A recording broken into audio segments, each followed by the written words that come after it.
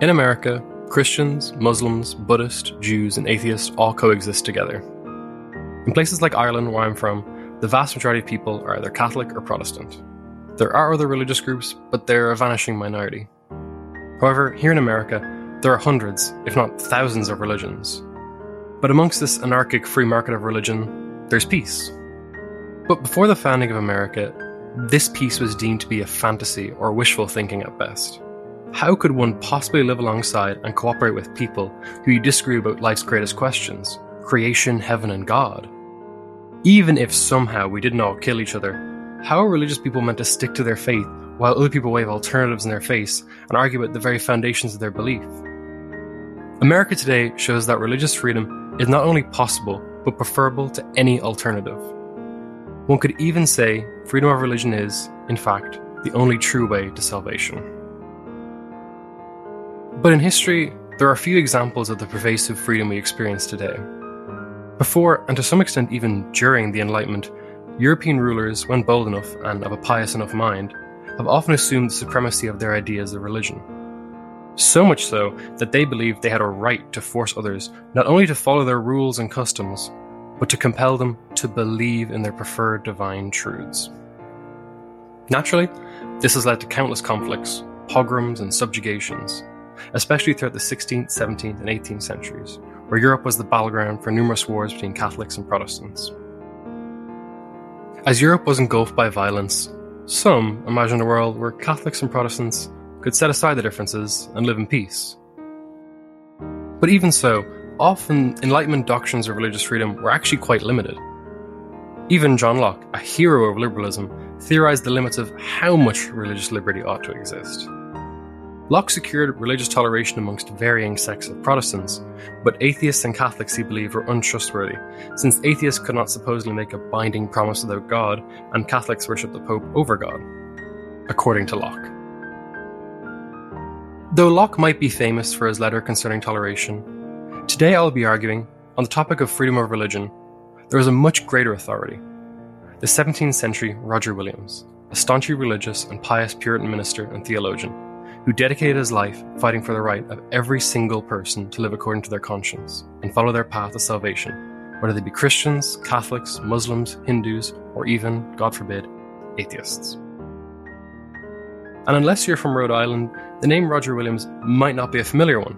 Roger Williams is often relegated to obscurity in favour of Enlightenment thinkers that came after his time. But today, I hope to convince you that he was not just the founder of Rhode Island, but the founder of a way of life that would make America truly great. We don't know exactly when Roger Williams was born, but historians tend to agree it was sometime around 1603 in Smithfield, London. Williams' father, James Williams, was a tailor in Smithfield. He grew up not poverty-stricken, with humble origins.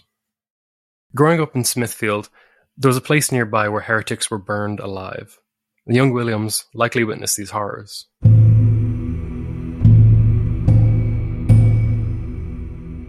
Before Williams was born, England had been a Catholic nation. However, in 1534, Henry VIII broke ties with the Catholic Church and declared himself the supreme head of the Church of England. After a brief reign from Henry's successor, Queen Mary I took charge and made it her mission to restore Catholicism to England. During her reign, nearly 300 Protestants were burned at the stake. After Mary, the famous Queen Elizabeth took the throne, and unlike her predecessors, she attempted to balance the interests of her subjects. During this time, Calvinists came together and began advocating to purge the church of its remaining Catholic features, such as priestly hierarchies. Their opponents often labelled them as Puritans, because they wanted to purify. When Elizabeth died in 1603, Puritans were optimistic about the new King James, and believed reform was imminent. Though tolerant at first, James loathed the stubbornness of the Puritans and their constant plea for reform.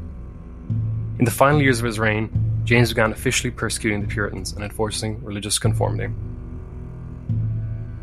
Though not born into a Puritan family, the backdrop of William's childhood was an environment hostile to any form of dissent. Roughly at about the age of 12, while attending his parish, Williams was spotted vigorously taking notes in a sermon by the legal giant Edward Coke, one of the great champions of common law. Impressed by the young lad, Coke took on Williams as a scribe for his work at the infamous Star Chamber, where heretics, dissenters, and anyone who threatened the status quo was hauled in front of judges with unfettered power to dole out horrific punishments. If Williams somehow did not see persecution in action before, now he had front row seats. For his work, by 1624, Coke sponsored Williams' higher education to become a minister, an opportunity that would have eluded him without his help. Williams was educated at Cambridge, where he encountered professors of Puritan ideals. And upon graduating in 1629, Williams served as a chaplain for William Masham in Essex, a Puritan sympathiser. Though we cannot be 100% sure, by now Williams had probably converted to Calvinism. While serving as a chaplain, Williams met a maidservant, Mary Bernard, the daughter of a clergyman. In December of 1629, the couple were married in the Church of High Laver, where John Locke is buried. Though happily married, the couple began to worry. King James was dead, yes, but his son Charles I followed in his footsteps of enforcing religious conformity. Puritans had hoped to see some sort of reform in the Church of England, but this seemed like an increasingly unlikely event with Charles on the throne. Puritans put a great deal of value on their conscience, but something had to change in England, with the noose tightening. Conformity violated their conscience, and made it so they wouldn't have a place in the afterlife. This wasn't a matter of life and death, it was a matter of heaven and hell. But an opportunity arose. As England began to explore the new world of America, a new idea came. Puritans didn't have to reform the church. They could leave and establish their own, far, far away from spiritual tyranny. So in 1629, Puritan leaders met at Lincolnshire to discuss this bold idea with Williams in attendance. And a year later, at the port of Bristol, alongside his wife Mary and 20 other Puritans, Williams boarded a ship named Lion and set sail for the New World, hoping to reach Massachusetts. As Williams stared out at the ocean, he probably daydreamed of a place without inquisitions or tyrannical kings, where Williams and his fellow Puritans could freely worship without compromising their consciences. In 1631, Williams landed at Nantasket, close to Boston. At first, things went great for him. He was warmly received by the governor, John Winthrop, who welcomed him as a godly minister. He was impressed by his integrity, and the leaders of Boston Church offered Williams a position as an assistant pastor, kind of a teacher. And Boston's church was most prominent in the colony. This is a pretty good deal for Williams. But, weirdly enough, Williams turned down the position. His reasoning? The Boston Church had not yet renounced the Church of England. Puritans possessed a shared distaste for the Catholic elements of the Church of England. However, many consider themselves to be part of England's official church, and aim for reform, not revolution. But other Puritans like Williams believed the cruel reality was that any notions of reform would be quickly quashed. The solution was to establish their own congregations without hierarchies and free from central control. People like Williams were known as separatists. Many leaders of the colonies believed this was too radical of a position, and they need to stay in the good graces of people in power in England. After publicly advocating for separatism, Williams and his wife travelled to the town of Salem, where he found a separatist congregation more suited to his views. As time wore on, Williams began to doubt the commitment of his congregation to separatism. He decided to move 30 miles south to the colony of Plymouth, a bunch more dedicated to cutting ties with the Church of England. But even here, Williams eventually left after 2 years, but for not entirely clear reasons. The Plymouth governor, William Brewster, said that Williams had fallen into strange opinions, but what those opinions exactly were is kind of unclear. While at Plymouth, Williams had no congregation, so he had to find a new way to support his family. To earn a living, he established a trading post with the local Native American tribes. And while interacting with the natives, Williams learned about their customs and languages, in his own words, with a constant and zealous desire. He developed what would become a lifelong admiration for the natives, and unlike many of his fellow colonists, Williams considered them to be moral beings worthy of respect and dignity.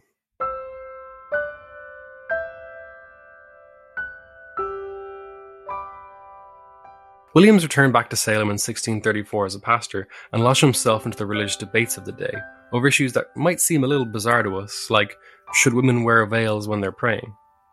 But what really landed Williams in hot water with the authorities was his opinion on the natives. If you listen to my previous episode on Bartolomeo de las Casas, you'll be aware that most Europeans had quite a shallow assessment of the Native Americans. They mostly regarded them to be barbaric and uncivilized. But Williams knew this wasn't true. He had traded and conversed with the natives and endeavoured to understand and cooperate with them more than most. Williams questioned the legal status of the land given by King Charles to the Bay Colony. Williams explained that previously the land had belonged to the natives. The king, no matter how mighty, was not to commit, as he says, a sin of unjust usurpation upon others' possessions. Now, some back in Europe might say, well, he's a Christian. But that didn't matter to Williams. He argued that kings being Christian did not give them special rights to take the possessions of non-believers. What Williams said was dangerously close to treason, as he had questioned the will of the king. Though Williams' pamphlet was suppressed, he eventually evaded legal charges. For now. Maybe it's a virtue and a vice, but Williams was always willing to argue his point, for better or worse, even if it was deeply unpopular with his fellow colonists. He protested against the Bayes colony requirements that all males over 16 had to swear an oath to both the colony and crown. This oath alone was fine, however, the oath ended with, "So help me God." For Williams, any oath taken under the name of God was, in essence, a kind of prayer, and to compel anyone to pray in a particular manner violated the conscience of both believers and even non-believers alike. It's really rare that someone in this time period would even take into account the feelings of non-believers or what they want. That's how open-minded he was. Already suspicious of Williams and his views, the leadership of Massachusetts had their fears confirmed in 1635, when Williams began to argue that civil authority, or in simpler terms, the state, had no authority in the interlinked realms of religion and conscience. The power of the state only extends over the bodies and goods of citizens, not their hearts or minds. At a time when the vast majority of Europeans believed that the state ought to support religion, Williams, on the other hand, viewed them as two distinct and separate entities with different ends. The state secures safety and prosperity on this earth, while religion is about procuring a place in heaven. The General Court of Massachusetts began to survey Williams and constantly summoned him to espouse his possibly dangerous views for assessment. The General Court began to apply pressure on Williams by withholding the town of Salem's request for more land until Williams was ousted. As the people of Salem slowly started to turn against Williams, his views solidified. Though the General Court offered him a chance to recant, he refused. Fearing him to be a dangerous mind, in 1635, the General Court voted to convict him of sedition and heresy, punishing Williams by banishing him for supposedly diverse, new, and dangerous opinions. Though brave, Williams was in quite the tough spot. He had a wife and child to support, with another one on the way. One option was return to England, but if his opinions caused banishment in Massachusetts, they would cause his execution in England. Though Williams was given 6 weeks to vacate, his presence was nerve-inducing. The General Court decided that Williams ought to be forced onto a ship back home as quick as possible. But Williams caught wind of this plan, and when the authorities visited his home, he had seemingly vanished without a trace. Braving what he called the howling wilderness, Williams spent a grueling 14 weeks trudging through the bitter cold.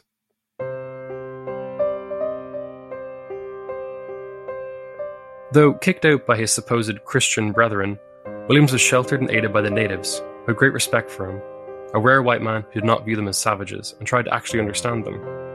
Williams, unlike most of his predecessors, actually purchased land from the natives, controversially, without any sort of formal recognition from the king back in England. Showing the depth of Williams' friendship, a native sachem, Canonicus, didn't take money from Williams and instead accepted gifts instead over the course of his life. Before dying, Canonicus asked to be buried with some of the gifts he had received from Williams. And the feeling was not one-sided at all. Williams explained that, when the hearts of my countrymen and friends failed me, Canonicus was the one who showed real Christian charity, despite never reading scripture. After finding a decent spot, Williams built a shelter. By 1637, his wife and children, followed by friends and neighbours, joined Williams. While the new settlers planted seeds and awaited their harvest, the natives offered food to weary settlers. A year before Williams' family's arrival, an English trader was killed, and John Winthrop, the governor of Massachusetts, believed the Narragansetts were responsible. Williams, a longtime friend of this tribe, interceded and convinced Winthrop that this was not the case. However, now the blame was shifted to another tribe, the Pequots, as the people of Massachusetts prepared for war. Williams intervened again and persuaded the Narragansetts to join the fight against the Pequots. Though the Narragansett tribe avoided the war, the Pequots were attacked and subsequently slaughtered, with any survivors being rounded up and sold into slavery. So Williams established his new colony, Providence, and as it grew in size, Williams ordered that no man should be molested for his conscience. Providence, or as it would later be called, Rhode Island, became a safe haven for those fleeing religious persecution. Though Williams had established Providence confidently. It was kind of a house of cards. The town had no legal backing from the king or parliament or even Massachusetts. William's dream of religious freedom could collapse without the right kind of legal backing. Still exiled from Massachusetts, Williams was forced to take the longer route, setting sail from New Amsterdam, now New York, to England. He set sail in the summer of 1643. Though William's main goal was to secure a charter for the colony, he also wished to print and publish some of his works while in London. Williams arrived to see England engulfed in a brutal civil war between king and parliament. Though it seemed unlikely that he would garner much attention at all for a tiny settlement across the world, William's Puritan friends were now in positions of power. Normally, charters were granted by a king, but as Parliament was at war with said king, through some good old-fashioned politicking, William secured a charter from Parliament instead. Importantly, the government in William's charter was one strictly limited to the civil sphere, and religious freedom was not to be impinged upon.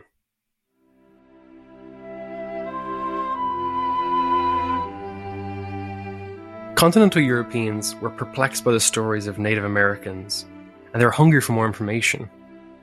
And thanks to his extensive experience among the natives, Williams published his first and most popular book, Key into the Language of America, a valuable resource of cultural anthropology.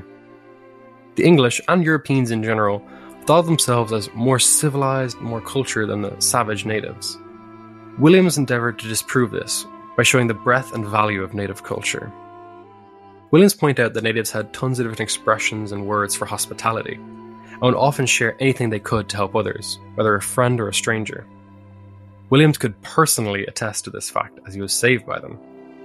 Unlike the mental caricature that many English had of the natives as wild and violent savages, Williams countered this, writing, "There's a savour of civility and courtesy even among these wild Americans, both amongst themselves and towards strangers."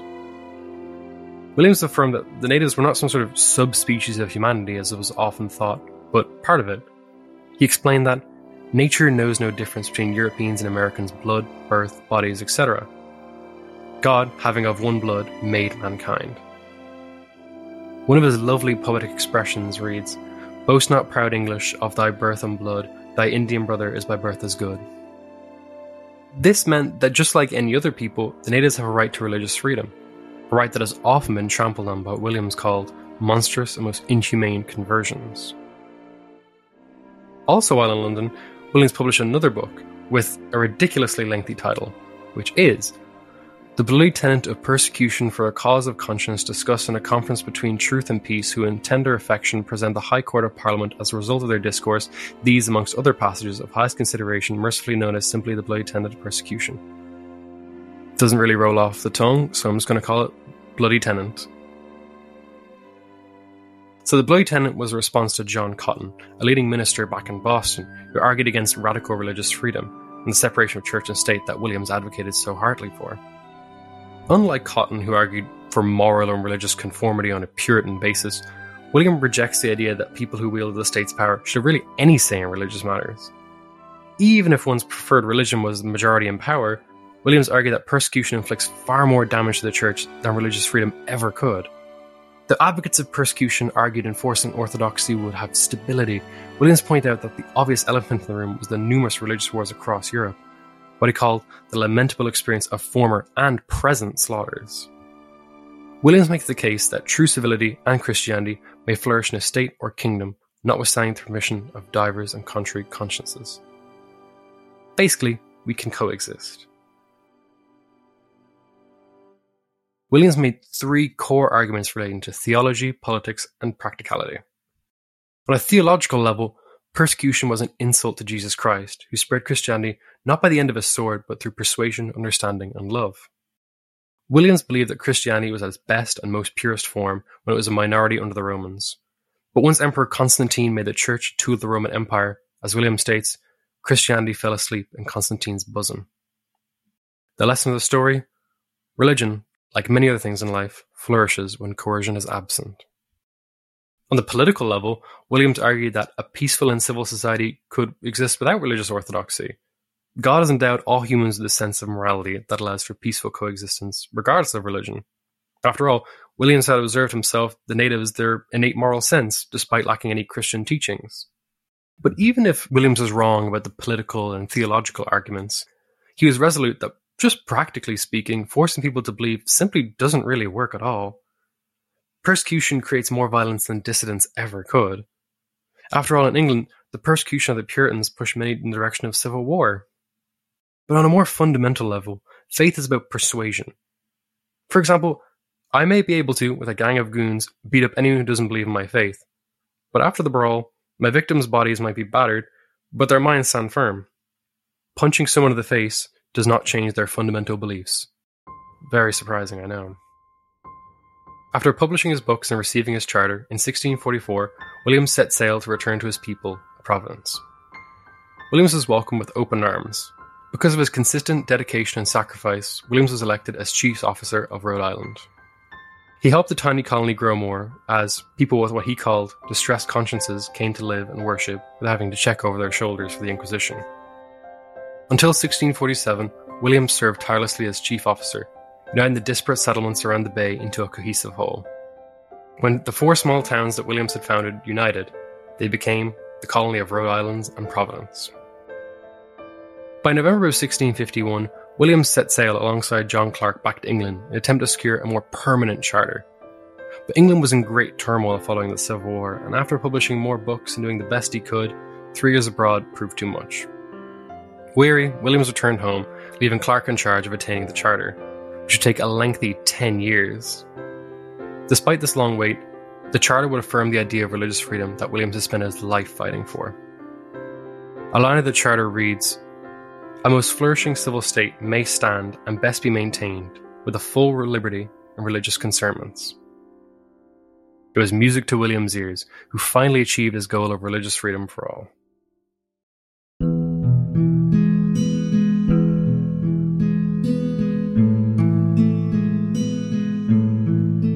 But when Williams returned to Rhode Island initially, he found the town fallen into disunity, and frustrated by his fellow Rhode Islanders' short-sightedness, he wrote a famous letter to the town of Providence, which contributed greatly towards his election as president, a position he held for 3 years before beginning his slow retreat from public life. But sadly, before he could retire in leisure, Williams was heartbroken when King Philip's War broke out in 1675 between the expansionist colonists and concerned native tribes, many of whom Williams had been close allies with before. Despite being 70 years old, Williams was reluctantly elected as captain of Providence's militia force. After a storied life of adventure, exile, and triumph, Williams died at Providence in early 1683, after a long, and I say selfless life. We don't know exactly when Roger Williams was born, or even what he looked like. During his life, there wasn't a single monument erected to him, and even his grave lacks a headstone. But does that mean that Williams left no legacy? I don't think so. His life was a testament to proving that people who fundamentally disagree with each other could still come together and cooperate for the greater good. States like New Jersey and Carolina adopted charters that endorsed religious freedom along very similar lines that Williams advocated for. Though Williams is often forgotten, this is probably because the revolutionary superstars that would emerge from the American Revolution overshadowed his legacy. But before James Madison or Thomas Jefferson ever put pen to paper to defend religious freedom, Williams had shown in practice the result was not anarchy. While Williams quickly faded from public memory, he still had his admirers. For example, the 18th century historian Isaac Backus wrote that he knew of no one else during his period who acted so consistently and steadily upon right principles about government and liberty as Mr. Williams did. The separation of church and state, freedom of religion, and a broad culture of tolerance today are the gifts that Roger Williams helped create that now form a core part of the American identity. Looking around today in America, we live in a world shaped by our moral vision of people like Williams. But at times, the virtues of tolerance and patience he practiced seem to be in short supply in our current political landscape. Many of the Pilgrims and Puritans who came to America only wanted liberty for themselves. Williams, on the other hand, wanted to share the gift of liberty with humanity as a whole, whether the recipient was a Quaker, an atheist, Buddhist, whatever. The bottom line for Williams was, all humans have rights, and these rights begin with the right to think for yourself without being forced for your own supposed good to conform. Francis Whalen, the president of Brown University during the 19th century, said of Williams, "There are some men whose monuments are everywhere. I think America's religious pluralism today is a monument to people like Roger Williams, who wouldn't settle for freedom unless it was experienced by all."